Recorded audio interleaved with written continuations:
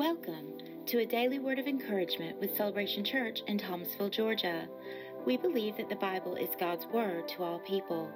We love God, we love each other, and we are changing our world one relationship at a time. We want to help you know and love God's word. Join Pastor Jimmy Bryson each day as we discover how to seek God and live our lives encouraged by His word. Good Tuesday morning to you today. I'm reading from Psalm chapter 85, verses 1 through 6. Lord, you've been favorable unto your land. You've brought back the captivity of Jacob. You have forgiven the iniquity of your people. You've covered all their sins. You've taken away all your wrath. You've turned yourself from the fierceness of your anger. Turn us, O God of our salvation, and cause your anger toward us to cease.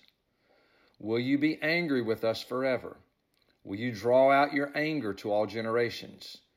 Will you not revive us again, that your people may rejoice in you? Now, I understand this is written in the Old Testament under the Old Covenant, but there are certainly New Testament implications here.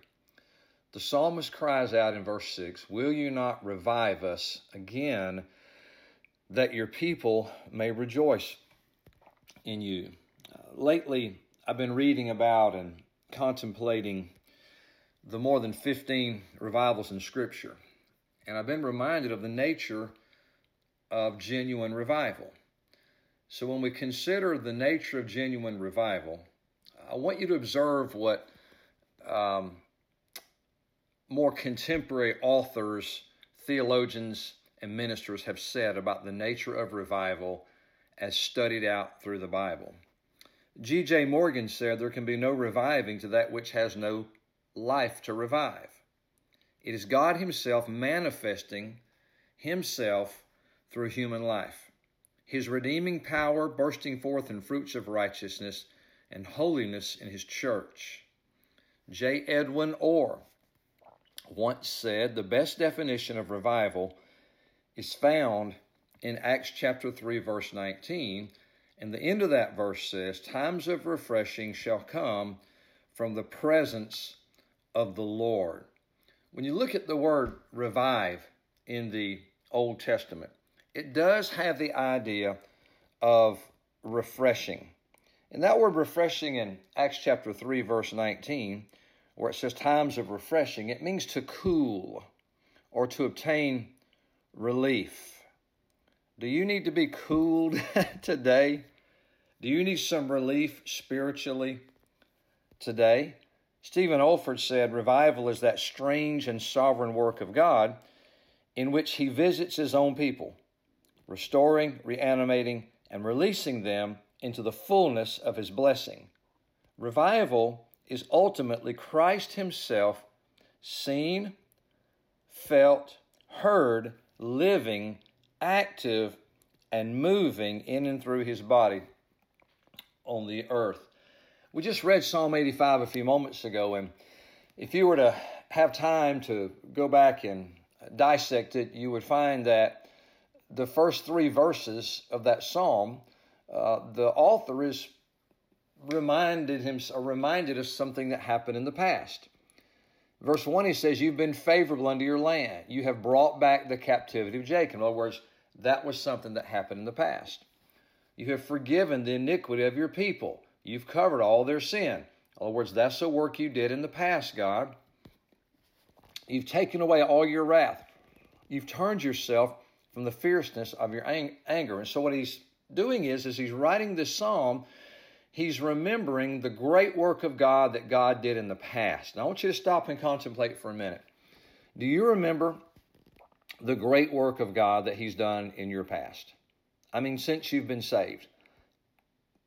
Salvation is awesome. Thank you, Lord, for salvation. But I mean, since you became a follower of Jesus, remember, to be revived, one must have life or be revived before already.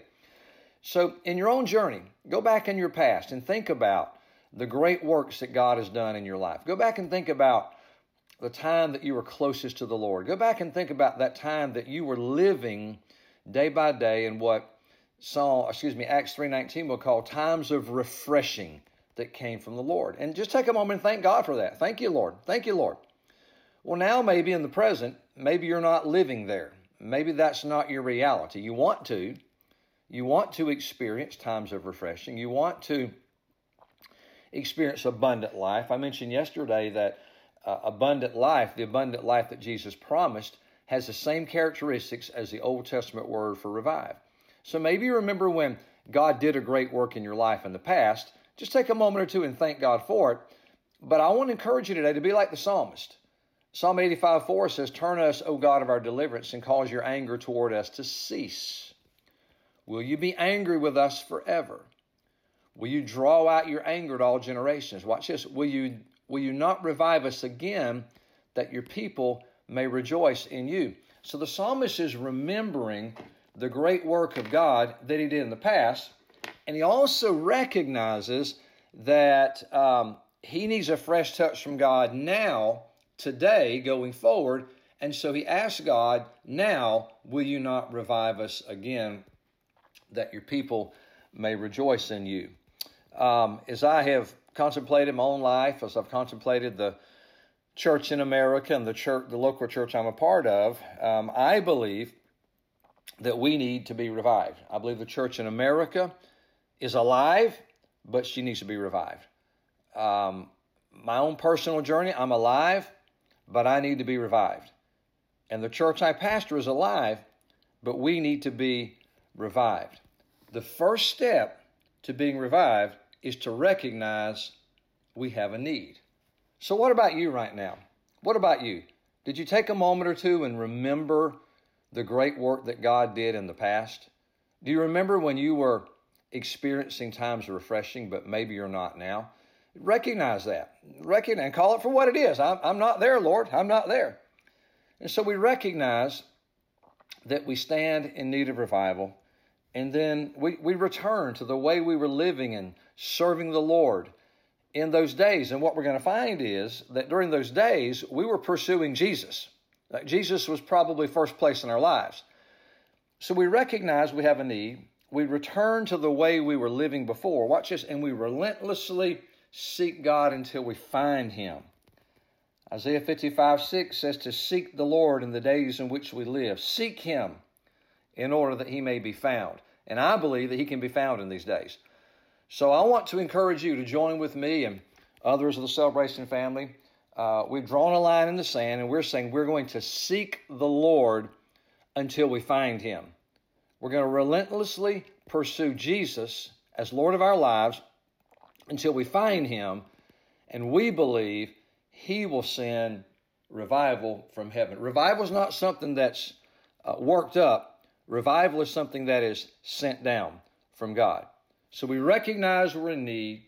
We're in the process of returning to our former ways when we were experiencing abundant life, and we're going to relentlessly pursue Jesus.